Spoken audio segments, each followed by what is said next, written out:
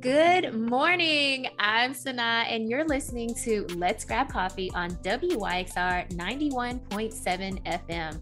Every Monday morning, I'm joined by experts from across the country who are investigating our most pressing social issues and common curiosities. Over the next hour, you'll learn about their inspirations, motivations, and of course, what they know about the world around us. So grab that cup of coffee and get ready for a fun and insightful conversation. Over the past several years, there's been growing attention to the importance of representation in movies, television, and media overall. And we've seen this through the inclusion of stories from Black, Indigenous, people of color, as well as LGBTQ folks. Of course, representation alone or simply just seeing people on the screen who looks like us is not enough. We also need a diverse range of folks behind the scenes, writing the stories, and also writing a variety of stories, not just one narrative. To talk more about art, film, and diversity, this morning I am joined by Kibo Drew. Kibo Drew is a filmmaker, writer, poet, dancer, and activist. She is the writer, producer, and director of Ain't I a Woman, which is screened at the Langston Hughes African American Film Festival, among others. And she has also produced numerous award-winning films, which include Don't Fence Me In, Major Mary, and the Karen Refugees from Burma. She is a Cave Canem Poetry Fellow and won the Audre Lorde Pat Parker Award and the Astria Emerging Lesbian Writers Award. She has also won the Irene Weed Dance Award and the Robert Kirkendall Dance Scholarship. Kibo is the managing director of the Queer Women of Color Media Arts Project. Welcome, Kibo Drew. I am so excited to have you here with us this morning. I'm happy to be here. Thank you for inviting me to share the morning with you.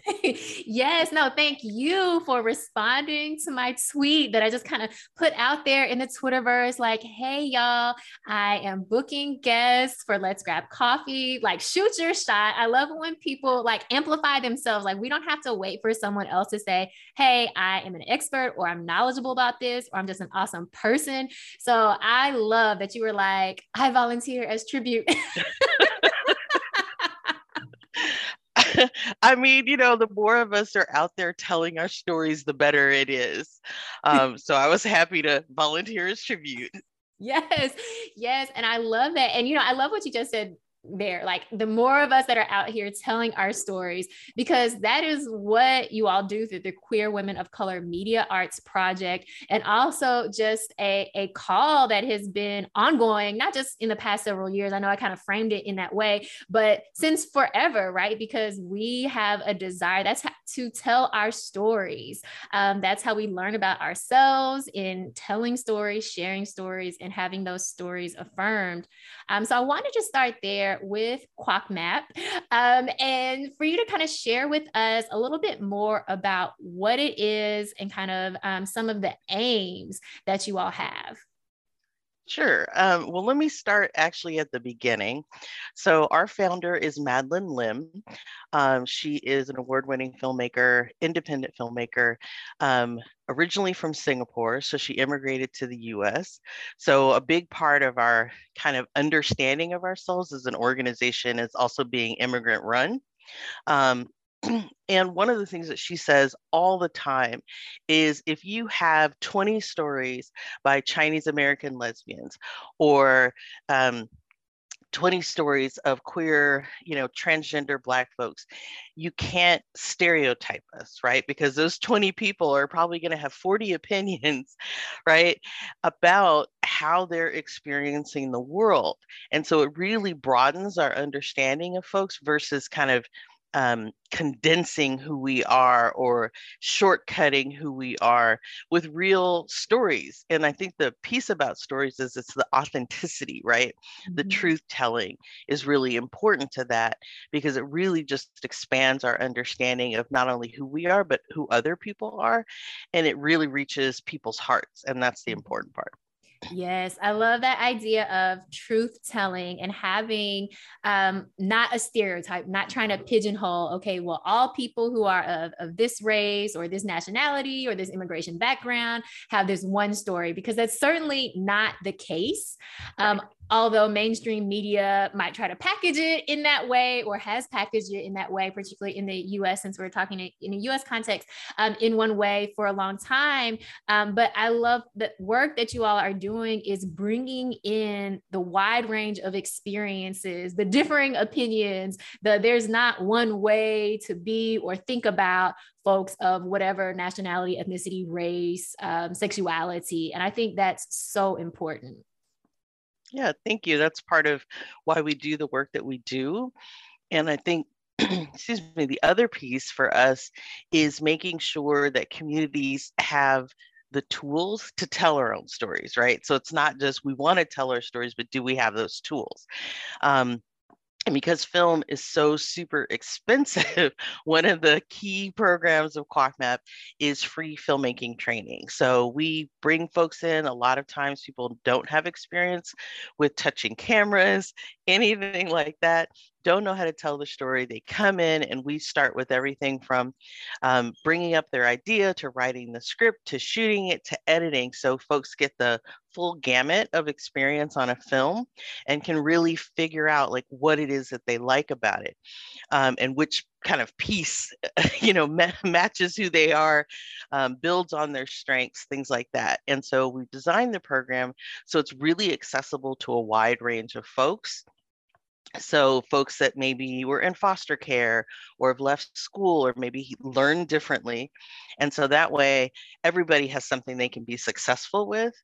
And part of one of our goals for that program is to develop people's creativity, but also their leadership, right? And so everything about the program, we're designed to support people in their vision, right? And what they want to say. And it can be a really powerful, one of the church members that I know said we were doing soul work, when we could see really the full person and they could really tell a story that they hadn't been able to tell before or hadn't been supported in telling before. Yes, so important what you just said about seeing the full person and giving them a way to kind of bring forth the stories that are within them that maybe they haven't been able to, say out loud or even really understand sometimes for themselves yet, right? Sometimes we don't even have the language or the creative outlet to share and craft our stories. So that's so important that you are giving people the tools to kind of put them into motion, quite literally, right, on film, right. Put those stories out there. And as you were speaking, I heard a lot around gatekeeping and not, being gatekeepers to a specific type of technical knowledge or a specific type of storytelling, but really making, like you said, making that available to everyone kind of where they are right. in the learning process as well. Exactly. And I think that that's part of the thing about film. There's a lot of mystery around it, right? It's completely like, what is happening? Nobody knows, right? And and one of the reasons that, it functions the way that it does and we don't see as many stories is because it's so expensive. So it's like the people who already have access get more access, even though there might be a few diversity programs here and there. But it's really something that not as many people have access to. And so you get used to not seeing your story ever, or seeing someone that looks like you, that is, in their full humanity. And so by giving folks the tools, it really makes sure that we can not just tell a complex story, right, of who we are, but it also complicates like the issues and how we think about them. One of our group of filmmakers was a really great team, and they came up with a film together that was about their different stories and histories. So we have a woman who is Pakistani and Muslim who talked about the partition in India when India got separated from Pakistan.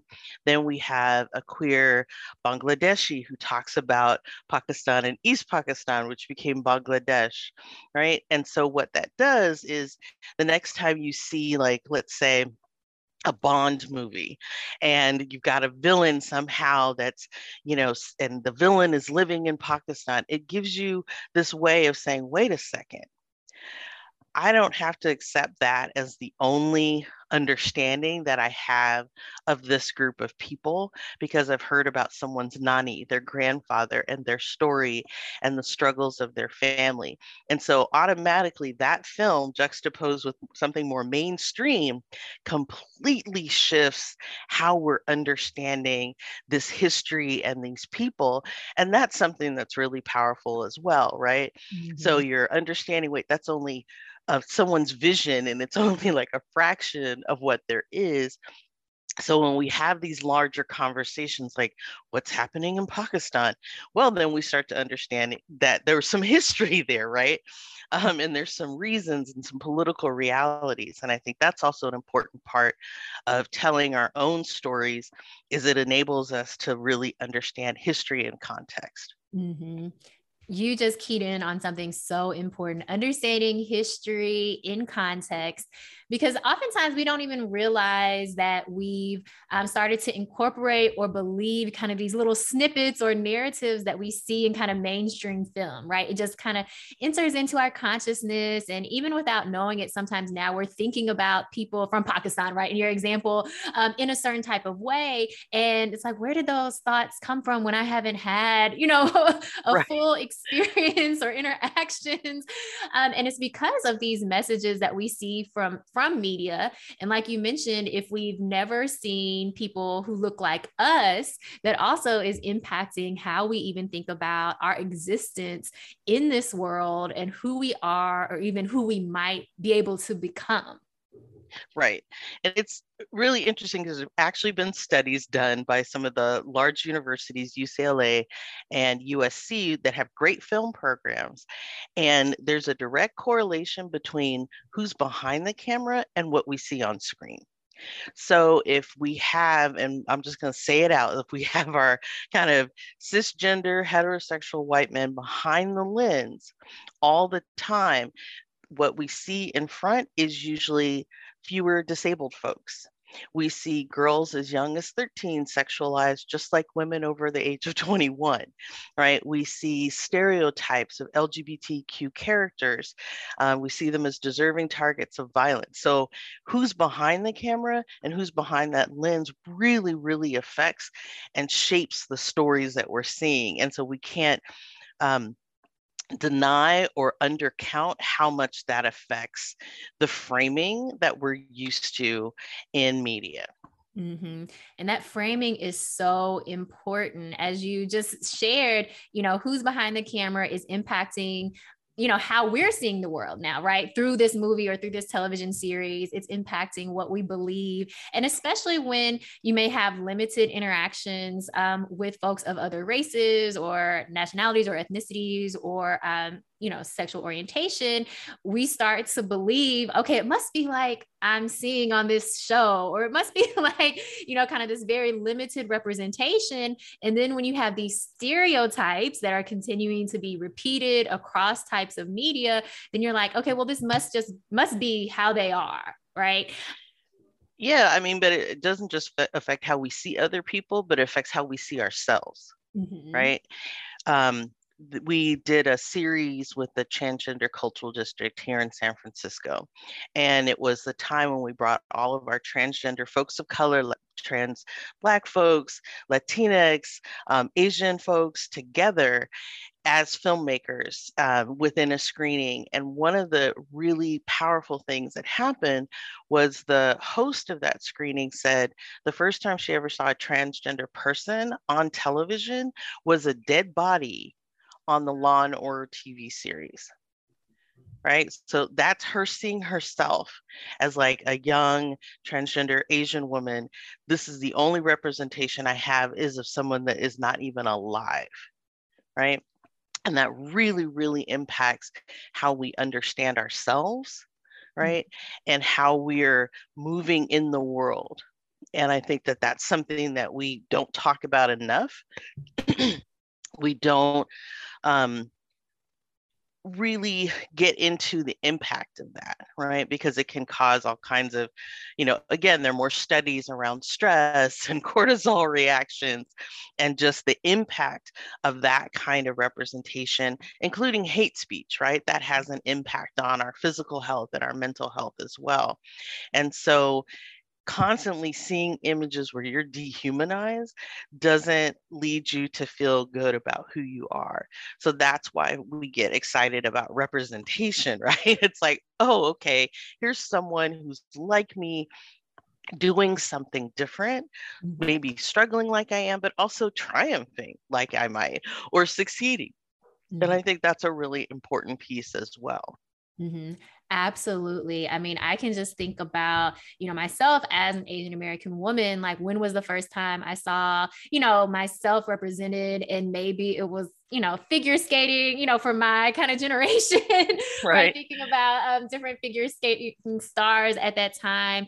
But it was very limited, right? It was extremely limited. And that's why, just speaking from an Asian American experience, so often, again, folks, of my generation would have similar experiences of, oh, you must be related to Jackie Chan, or, just like very kind of similar key individual Asian Americans that they could kind of latch onto, but that's it. And so you think, okay, well, maybe it's, for me, it's martial arts. Are these my choices in life? Like martial arts or figure skating, or being, the friend that's shunned or made fun of, or over sexualized, or maybe under sexualized, right? Or whatever. But like you mentioned, not a full person in a full range of humanity with experiences of love, of joy, of loss, of, just the full range of the human experience. And so you begin to say, well, I must just be this really small, I must be really small. I have to make myself small, or, all of these full ranges of love, especially we think a lot about,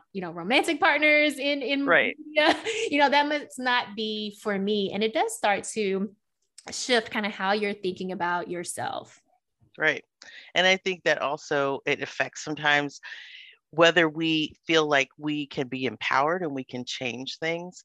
QuackMap works a lot with Native community as well, right? And so one of the things that we know about Native and Indigenous communities is like even being able to go to a powwow and see yourself represented and see either not just your own particular culture, your tribe and your language, but all of the different range of like an intertribal event really allows you to make different kinds of choices, right? When you see yourself represented in a different light, that means that you can do things, well, I don't have to be this limited image, I can be something else.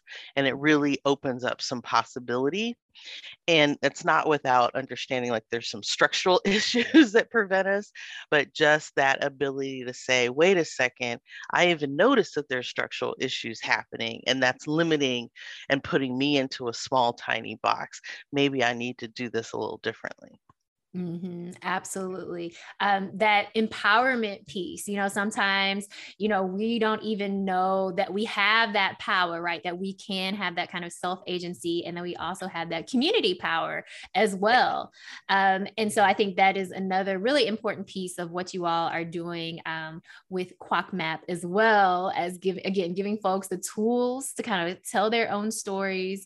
And also, I think that is so self-empowering to know, like, I've mastered this technical skill, but then also that I can tell a story that really resonates with my experience. I don't have to just kind of sit back and only see or feel resigned to what's already out there. So I think that's really important.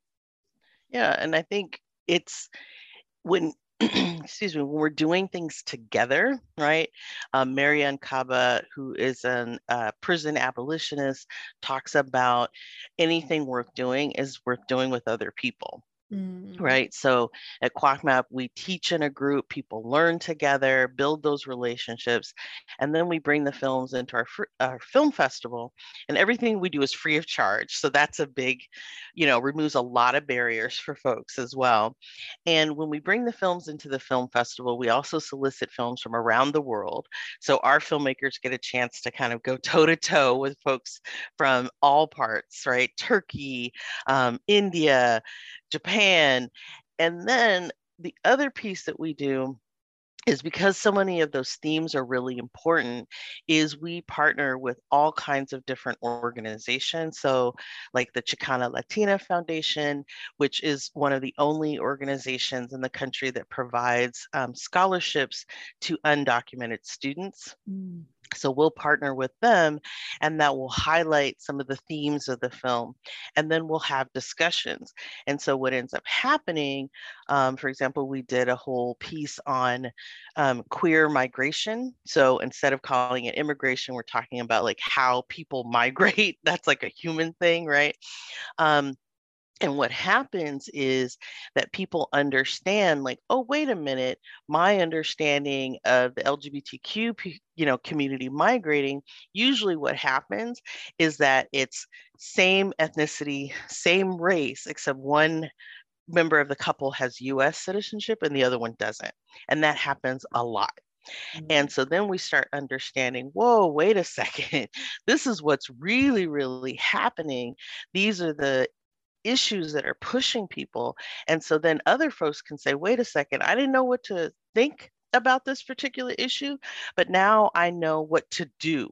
Right. Mm. So then they can take action, and we're thinking about that collectively, right? Not just I'm having individual awareness, but what can we do that's different together.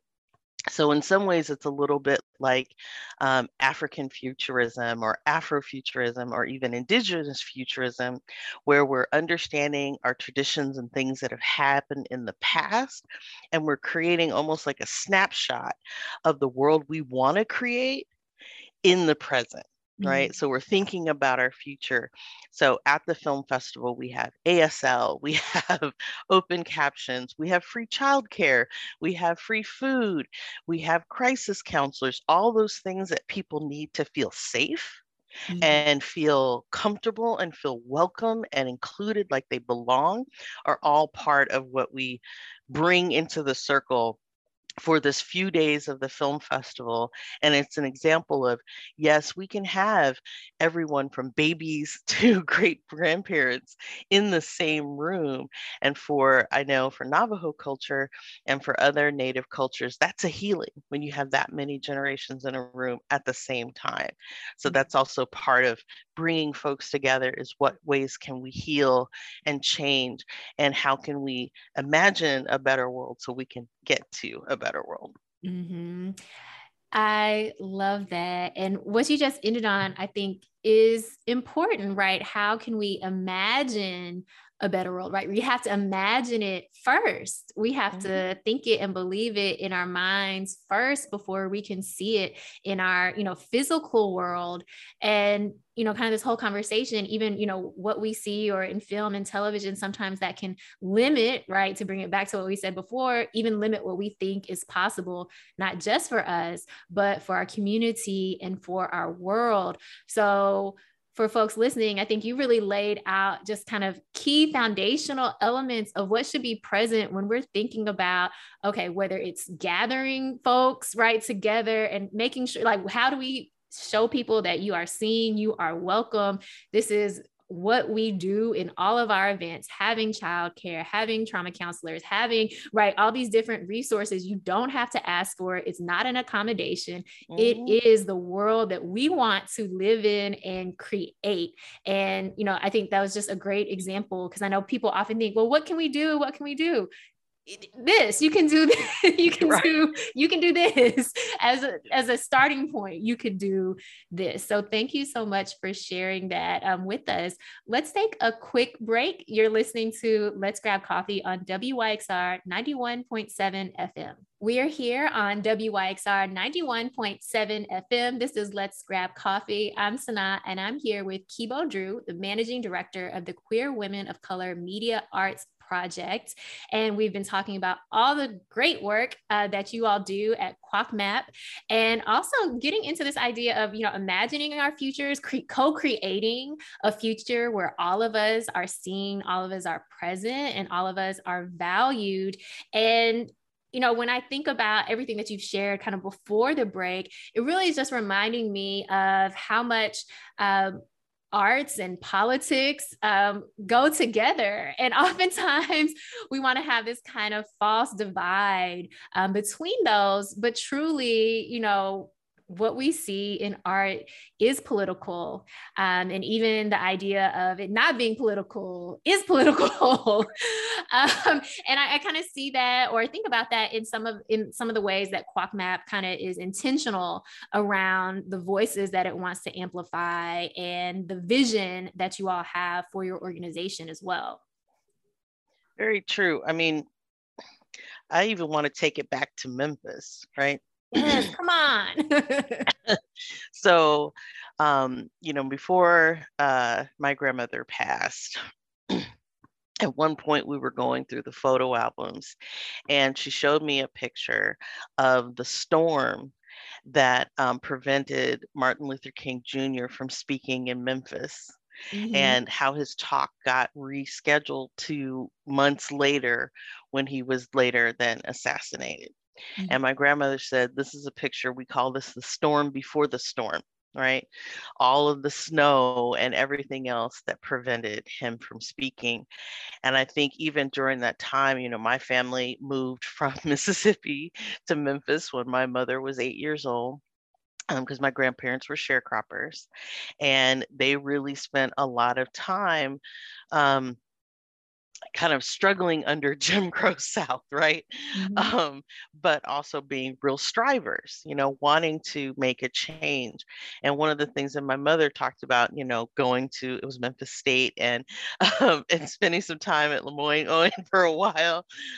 Before that was the sense that we could do something and things could change, but also understanding that all of that political action that was happening during the Civil Rights era, there was also an artistic movement happening at the same time, right? Mm-hmm. And so thinking about the Freedom Singers and all of those songs that really got people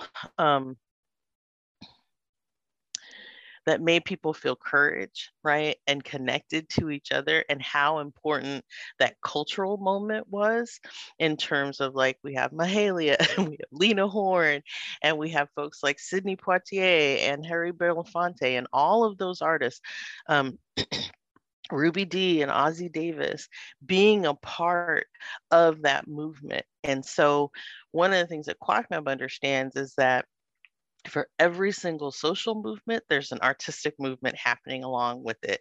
And that artists have a role in shaping, documenting, being a part of what those changes are that are happening as well, right? Mm-hmm. And also understanding that that's a legitimate form of doing movement work. Mm-hmm. And I think sometimes we forget that, or we have a society that's like, that's art, that's entertainment, it doesn't matter. But most of that art and entertainment is reinforcing the status quo, right? Versus the folks in community that are like, wait a second, this is what I have to say. And that being really important in terms of, it's almost like nourishing two trees at the same time, and they're becoming not just like this individual tree is politics and movement work and this is art, but understanding, I live in California, so the redwoods, you can't just have one or two redwoods, right? You got to have like a whole group of them, and they work together, and that makes it much stronger. And so this notion that somehow art is divided from what we're doing is one of those things that I think makes us less strong.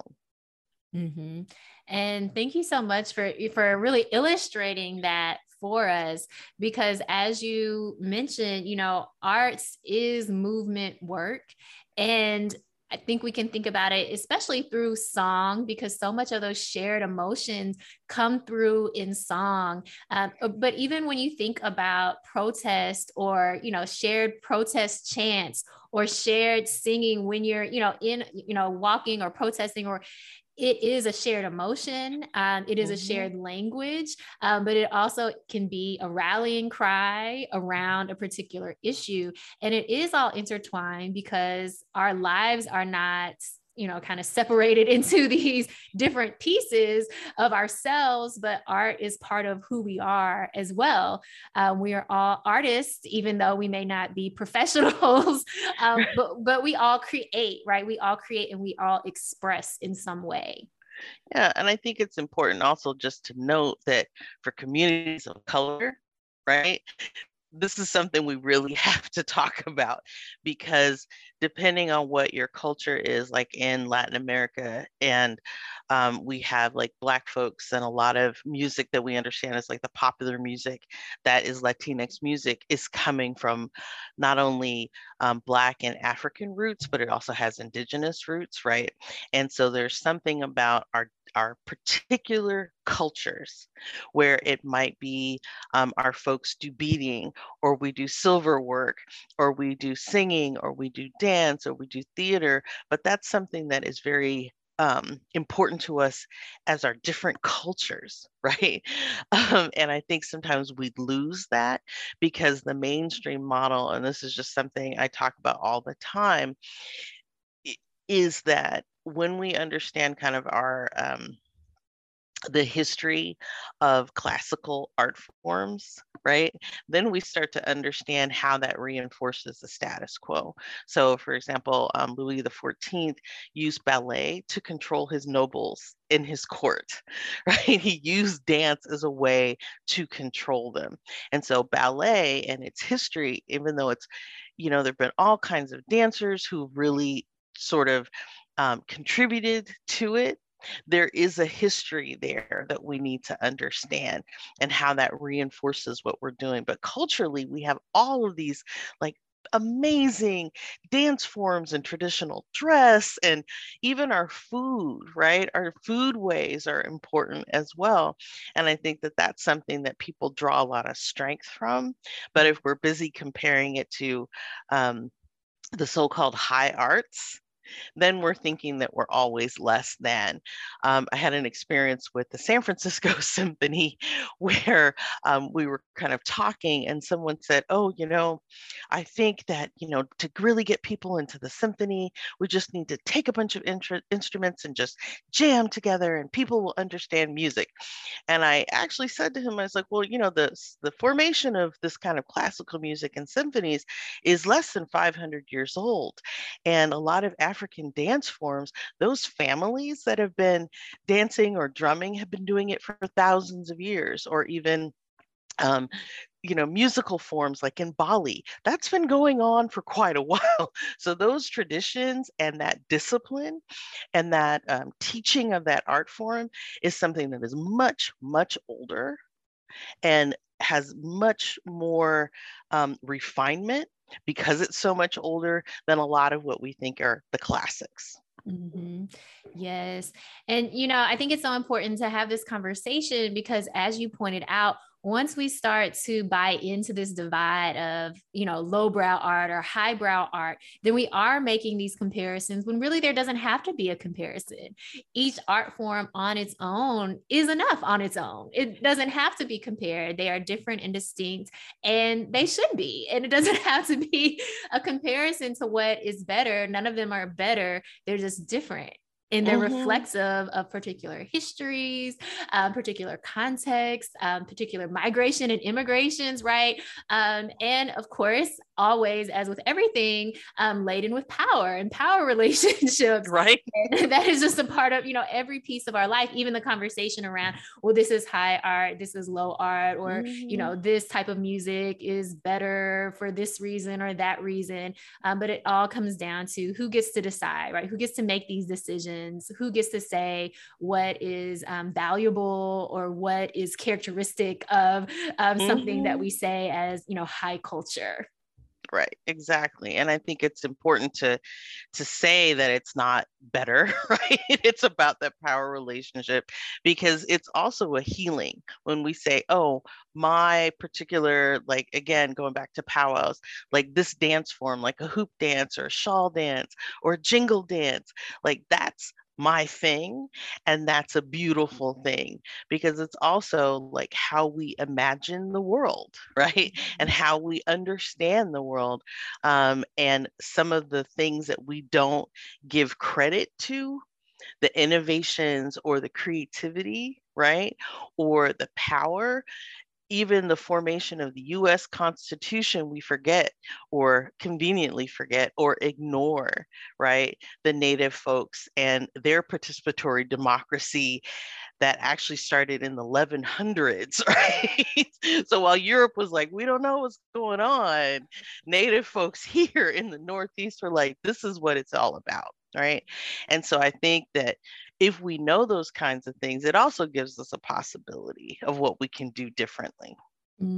Absolutely. I mean, I think it kind of relates back to what you said in the first segment, which is that people who already have access get more access. So we just continue to build upon kind of the privilege and power that has been instituted by force, by might, by will, and forgetting that, okay, what are the ramifications in the present day of some of these past decisions? And if we are committed to creating a different type of future, what would we then have to do? What would that look like? And then what would that require of us as well? Right. And I think, it seems very big because it is, right? It seems like a lot because it is. But I also think that there's a thing, and, you know, one of the things about my grandmother passing is that people could learn about what she did and the kinds of things that she did. They were among some Black farmers in Memphis that when they decided to put the highway, the north-south, they it was eminent domain, and they actually said, wait a second, you can't just take this land from us.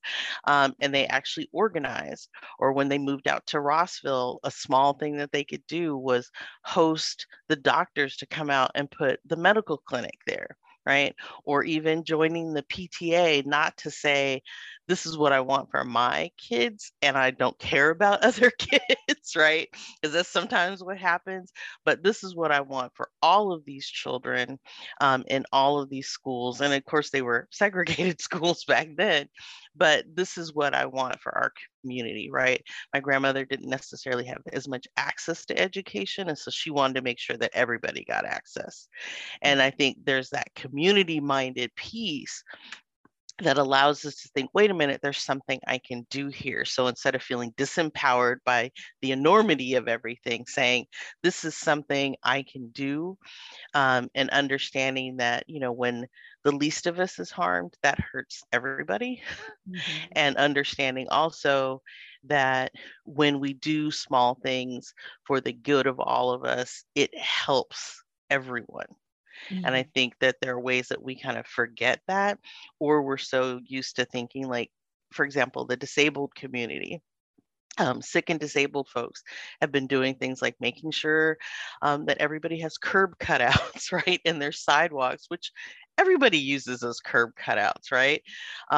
Or making sure that we're thinking about even our COVID response very differently. And they've been sounding the alarm for the past couple of years. And even one of the reasons that QuackMap is able to do what we do is because we listen to the sick and disabled community really closely. And they said, do this, this is what's going to happen. And so in some ways, we were able to anticipate because we were listening to the folks that are most impacted to tell us what to do. And I think we're not used to that. And that makes us feel like we can't do anything. But there are folks who are on the ground who are doing something. And so find those folks as well.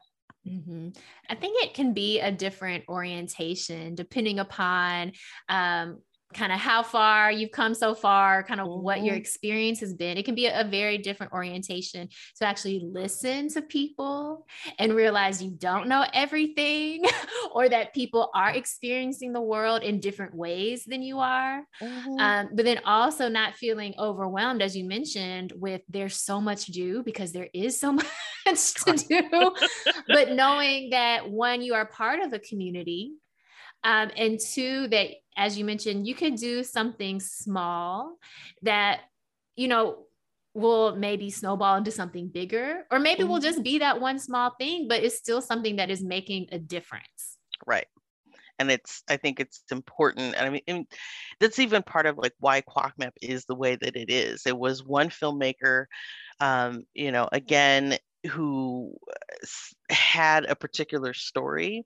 Like one of the reasons that Madeline Lim left Singapore was because her art and her activism was something that the government at the time was not into, to put it very kindly.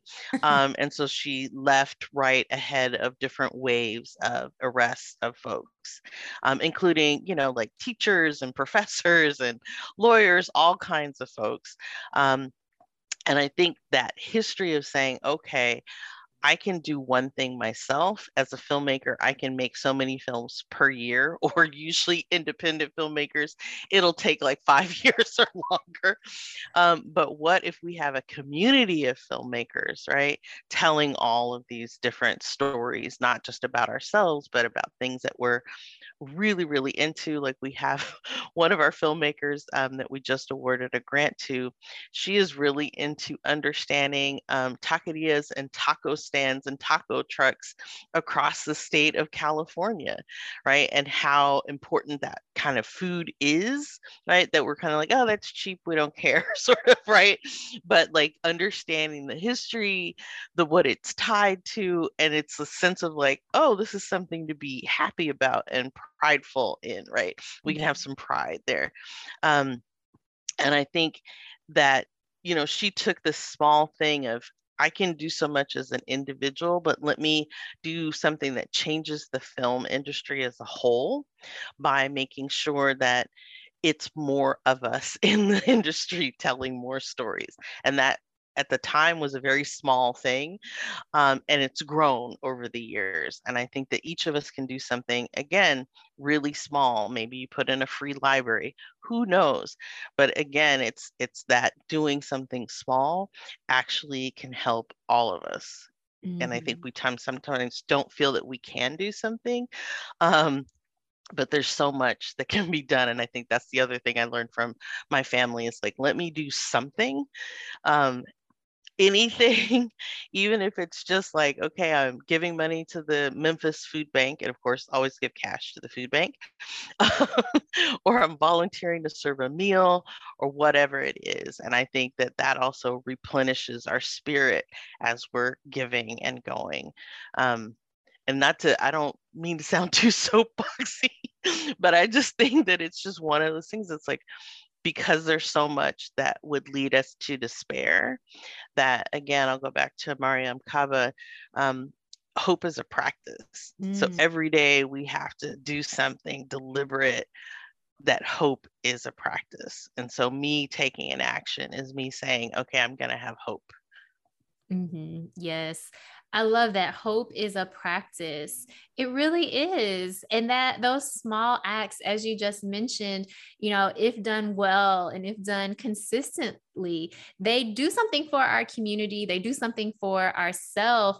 And, we are social creatures. We are communal creatures, even as much as, particularly in the US, we're all about individualism and, yourself and your own choices. And it's really goes against everything that we are, as human beings who are meant to be social creatures, who are meant to be in community. And sometimes that dis-ease that we feel is because we're not connected, is because we're not doing that one small act that we know we could do, that keeps us connected to a community, and that tells us to ourselves that I am part of a community and I am important. And, my contributions, they are leading to something good for all of us, collectively. Yeah. And it's funny because I think, they've done a lot of research around addiction, and they say that the opposite of addiction isn't sobriety, it's connection. And so I found that that's been really interesting to think about. Or even different Native cultures have a concept about being in right relationship with each other, right? And we don't talk about that often enough. how to be in right relationship and what that means sort of as a community together, but also whatever communion happens with our spiritual centers. And that's something that QuackMap emphasizes a lot, is how can we be in relationship with each other? It's not just an individual filmmaker and their success, it's a community of filmmakers. And I think that's one of the things that we emphasize so much in everything that we do, including like when we send our films, like QuackMap Films, there's over 400 and we're almost at 460, we're at 459 of the different films that have been created over the years. And we'll send them to churches and synagogues and mosques so that people can have conversation and, have that relationship with each other, talking about things in a place that it feels safe to do so and feels comfortable and welcoming.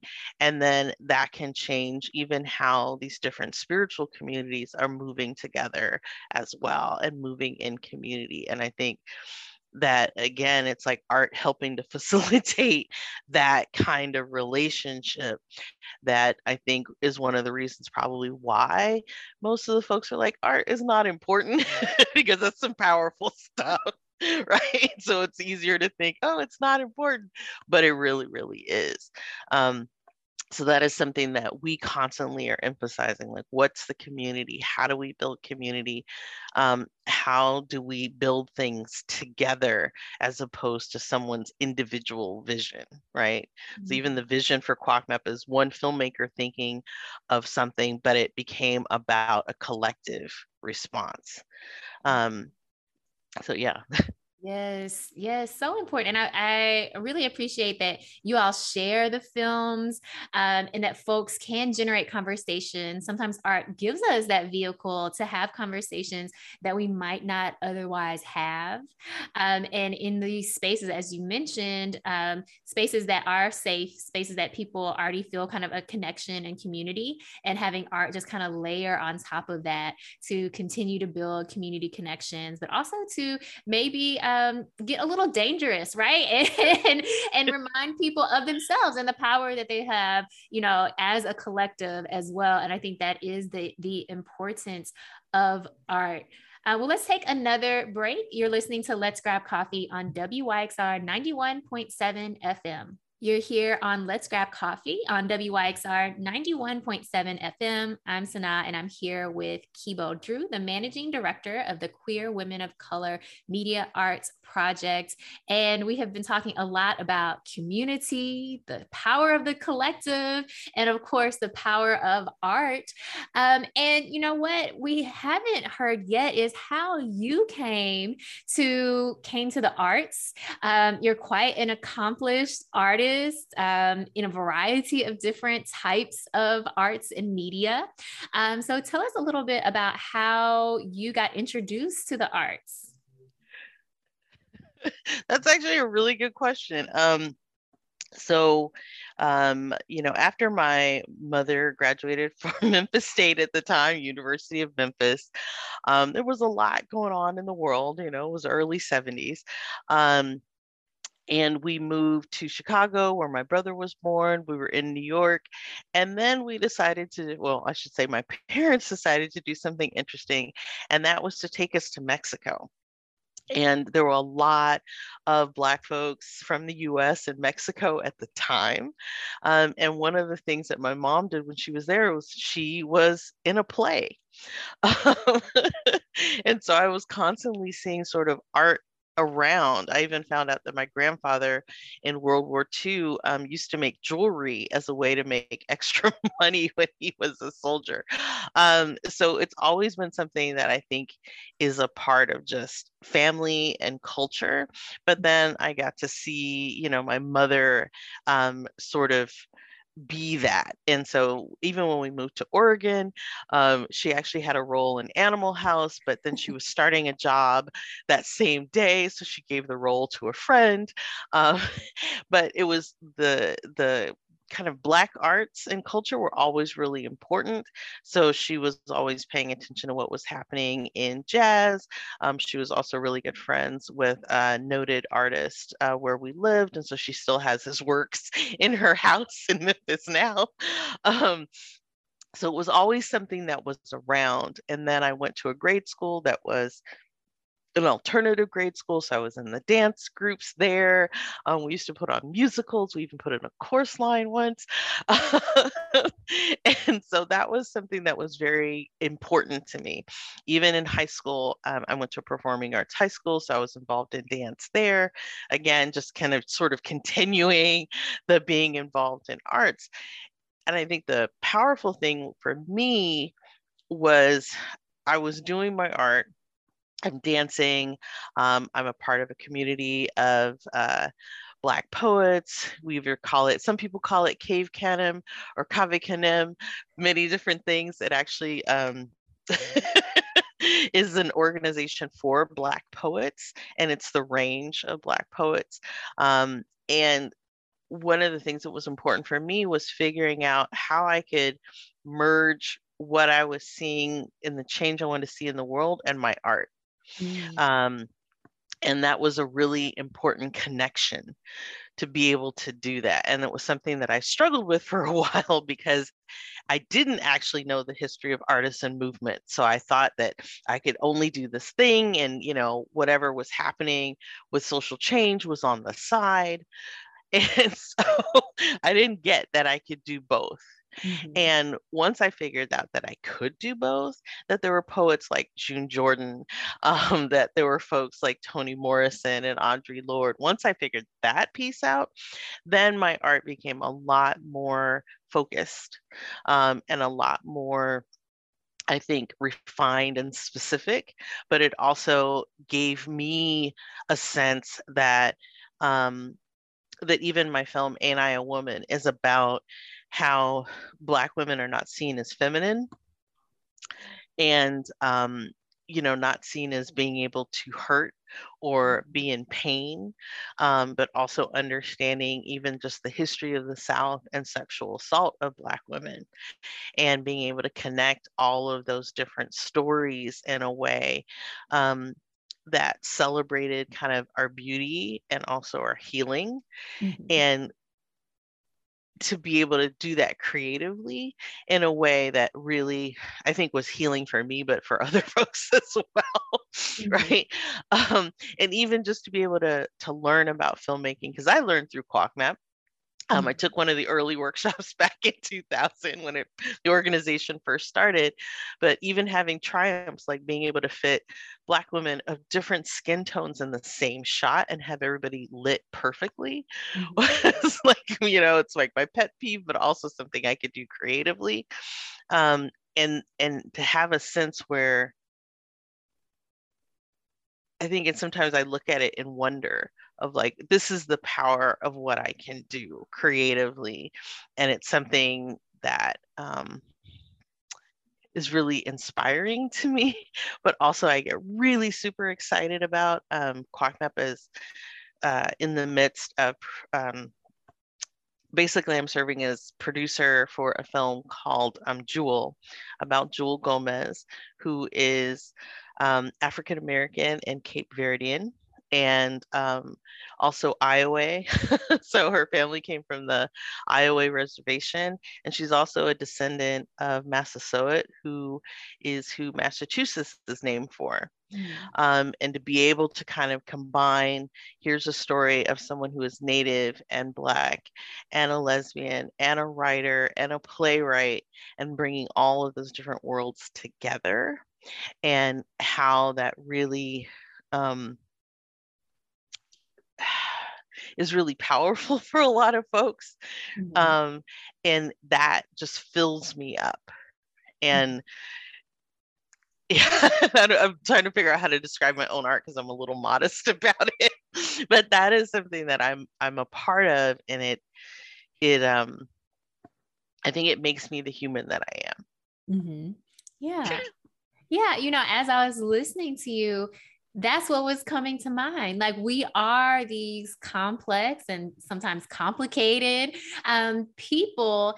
And I think we kind of sometimes grow up thinking we have to suppress parts of ourselves, or this piece of ourselves is only for when I'm around these people or in this context. But the healing that comes with integrating all of ourselves and realizing that there's no reason to feel shame or ashamed of any piece of who we are, and really accepting that. I heard that coming through in, kind of what you were describing. And the power of art, what you mentioned, that, that early piece that you made, Ain't I a Woman, thinking about, like you said, it was healing for you, but it was also healing for other people. And that kind of goes back to that, like, what is the one small or not so small thing that you can do that is, it becomes healing, not just for you, but also for other people. And I think that is the power of art. I'm like so wound up in it, but that really resonates for me because I also, art saved me in a lot of ways. And I think that that's the part that we forget about. Like a lot, if you talk to a lot of artists, and depending on our background, we'll say, yeah, art saved me, or art got me out of a bad situation, or something like that. And I feel like we don't talk about that enough. About that power, because it doesn't seem as concrete, but it is something that is really like core to kind of who we are as people, being able to express who we are ourselves, because so often it gets kind of smushed to the side, or you're not told that you can express, and that ability to be able to express even just something really, really, really painful is really important, because it gives us a perspective that we didn't have before. And I even just think back to my experiences in dance. I didn't have the willowy body type even when I was a kid. I was a very solid kid. And then, as I grew older, as a fat dancer, right? And I'm using the word fat not as a pejorative, but, as part of fat liberation. And it was really, really hard in some places to dance, no matter how good I was and how talented I was. There was one dance class where it was so bad, the sort of little comments that people would make, in addition to the fact that it was a West African dance form, and there were a lot of folks that were not West African taking the dance floor, who had a lot of privilege, and the ways that they talked about the dance form was really hard. So I would have to talk myself through a 3-hour dance class. Wow. But there was something really powerful, because our cultures create the dance forms or the music forms that speak to who we are. So West African dance for me, with the body that I have, and even the body I had then, our bodies were made to do those dance forms, right? And so the things that I could do with this body, because the dance was made for bodies like mine, that was something that was really powerful for me. And it took me a while to figure that out. But then when I started understanding that for a lot of Black women, dance was a place where we had complete control over our bodies, which is really important, that I think we don't talk about enough. But also, there's something about those dance forms where you not only have control over your body, but you're also controlling space and time in the way that you're moving. And that is something that is so, it almost like it alters something fundamental, like on a really deep level. Because I think even for a lot of folks that are sexual assault survivors, like the ability to have control over your body and to say what is happening with your body is a big thing. And so it felt like it was a way for me to move and control, and to take into myself something that was healing. Mm-hmm. Yes. As I was listening, I was hearing, the importance of being able to be fully in your body and also feeling connected to your body. Like, this is my body, that I move in a specific way, that does this for me, not for someone else, not, at the pleasure of someone else or not under the gaze of someone else, but for me. And it really speaks to this desire that I do think is a human desire, or just innate within us, of agency, of being able to create, right? And maybe that is in dance or in film or in making jewelry, right? But being able to say, like, I can bring something into fruition. And that itself can be very healing, because oftentimes, like you said, we don't get to express ourselves. We're told that, our experiences aren't real, or the way we feel is wrong, or that we can't create that. Or whatever it is. So being able to express ourselves through art and having a vehicle for it, and especially having the support, right, for it as well, is very freeing. Mm-hmm. And I think that, a lot of us get pushed out. There's a lot of pushing out. And I think what we try to do at QuackMap is bring in, right? Bring people in instead of pushing folks out. Like, one of, my kind of work success things is when someone says, oh, I didn't know anybody, but I didn't feel uncomfortable. Like, I felt welcomed and I felt okay. And that for me is really important, because I've experienced being pushed out, so being welcomed in.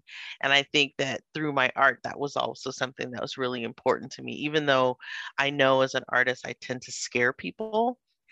um I don't know how else to describe it. But I, was in a screenwriting class some years ago, wrote a, full-length screenplay, and I had some of the other students in my class act out one of the scenes, and I was really taking certain family stories that I had heard and sort of putting them together in this film. And so one of the stories is about my great grandmother, and kind of the relationship between my great grandfather and my great grandmother's father, and kind of what that meant as a young Black girl, and kind of dealing with racism of the time, and also the sexual violence at the time. And I had two of my classmates kind of act out the scene, and it totally freaked them out. Like, they were really frightened of it. And it's not a horror movie. It's just a conversation about very real things that have happened in the South, right? And that was really terrifying and hard for them emotionally to just even go through it was like a 5-minute scene. And I realized that that's something, I'm a very cheerful person, and I tell a lot of jokes, but in terms of my art, it's something that hits people in a certain way. And that also took me a long time to just realize, like, oh, I'm not going to be the artist where everybody's like, yay. I'm the artist where people kind of go in the corner and think about things really hard after a while, and kind of like got freaked out a little bit. Like, that's the kind of artist that I am, and I'm okay with that. Yes. We need And all the forms of art, though. The ones that yeah, do make us go, yay, and the ones that make us go, ooh, I need to think yeah, about some things, and maybe even, have some conversations with some other folks about yeah. some things. Exactly. I mean, like Madeline Lim, our founder and executive director, for all of her films, she wants people to cry. And so when they're crying, part of her is like, yay, you cried, right? But it's because she wants that emotion, people to feel something. And I think that's the piece around art that's very different than kind of how we logically explain things to people. Like, yeah, that makes sense. And, we've engaged in critical thinking, and we know, and we've got the facts, right? And sometimes people can absorb facts, and sometimes they need to feel something. I mean, our feelings are not facts, which any good therapist will tell you. But it is important to feel something, right? To have that emotion or that excitement. And I think that sometimes we also dismiss that, right? Like, oh no, your feelings aren't important. And I think that's a mistake, right? Like the emotion of kids who saw Black Panther or saw Shang-Chi and the Legend of the Ten Rings, or even we just saw Eternals with Gemma Chan, or even the young child in Encanto and said, oh, that's me, right? That's me. That is also a certain kind of, oh, I'm feeling something. And we dismiss feelings as not concrete, but and not as real. But one of the things that we even understand in creating change and doing movement work is you have to address how folks feel. You have to address what's happening in their hearts, because if you're just dealing with like what is happening mentally, it's half the story, right? And we don't see ourselves as fully human beings where those feelings matter. I know that folks tend to feel like diversity is like that's a soft skill. And I always tell people that's actually a hard skill. You need training and you need experience and you need some expertise and study to understand how to do that. It's not just simple, like we all just came together and it was all great and we hugged, because it doesn't work like that. Right. And it takes real intention to be able to do that well. And I don't think that we actually understand what are hard skills and what aren't hard skills, right? So I think that there's some things that are far more difficult that we think are easy. I mean, I even think about like sociology and the history of like W.E.B. Du Bois, and his kind of understanding of what we do in sociology and the importance of that, right? One of my close friends is the director of San Francisco Women Against Rape, and her PhD is all around sexual assault. In sociology, it's about sexual assault in Black women. And we need that kind of study, right? And we need that kind of understanding. And I think sometimes we think our feelings are the same as facts, but we need both. Sorry, I just had to say that because I think it's really important to sort of understand the importance of folks that are in community doing that work. Absolutely. Yes. We need the feelings. We need the feelings. We definitely need the facts. And we need the arts as well, which cannot be separated from the politics. So it all is really, full personhood, full experience, and hopefully creating spaces where we can bring our full self into a collective future that is good for everyone. Well, Kibo, it has been such an honor and pleasure to have you here with us this morning. Thank you for joining us, and thank you for sharing just so much of yourself and all the great work that you're doing with QuagMap. Thank you for having me, and hello, Memphis. I just had to give a shout out there to my mom and my brother and the rest of my family, my aunts and cousins. And thank you for having me. I really appreciate it. Thank you again to Kibo Drew, who is the managing director of the Queer Women of Color Media Arts Project. What a fun and engaging and informative conversation. And don't worry, if you're joining late, you can catch the replay of this episode or any previous episodes of Let's Grab Coffee. They're archived on wyxr.org on the show page. And of course, you can also subscribe in podcast format on whatever your favorite streaming podcast app is. For today's positive note, I just wanted to, share with you or remind you of a quote that Kibo shared with us in our conversation. And that is something from Marianne Cabo, which says, hope is a practice. It's a practice, y'all. I love that idea of, we have something to do. We need to do it. Hope is a practice. Well, until next Monday, I'm Sanaa.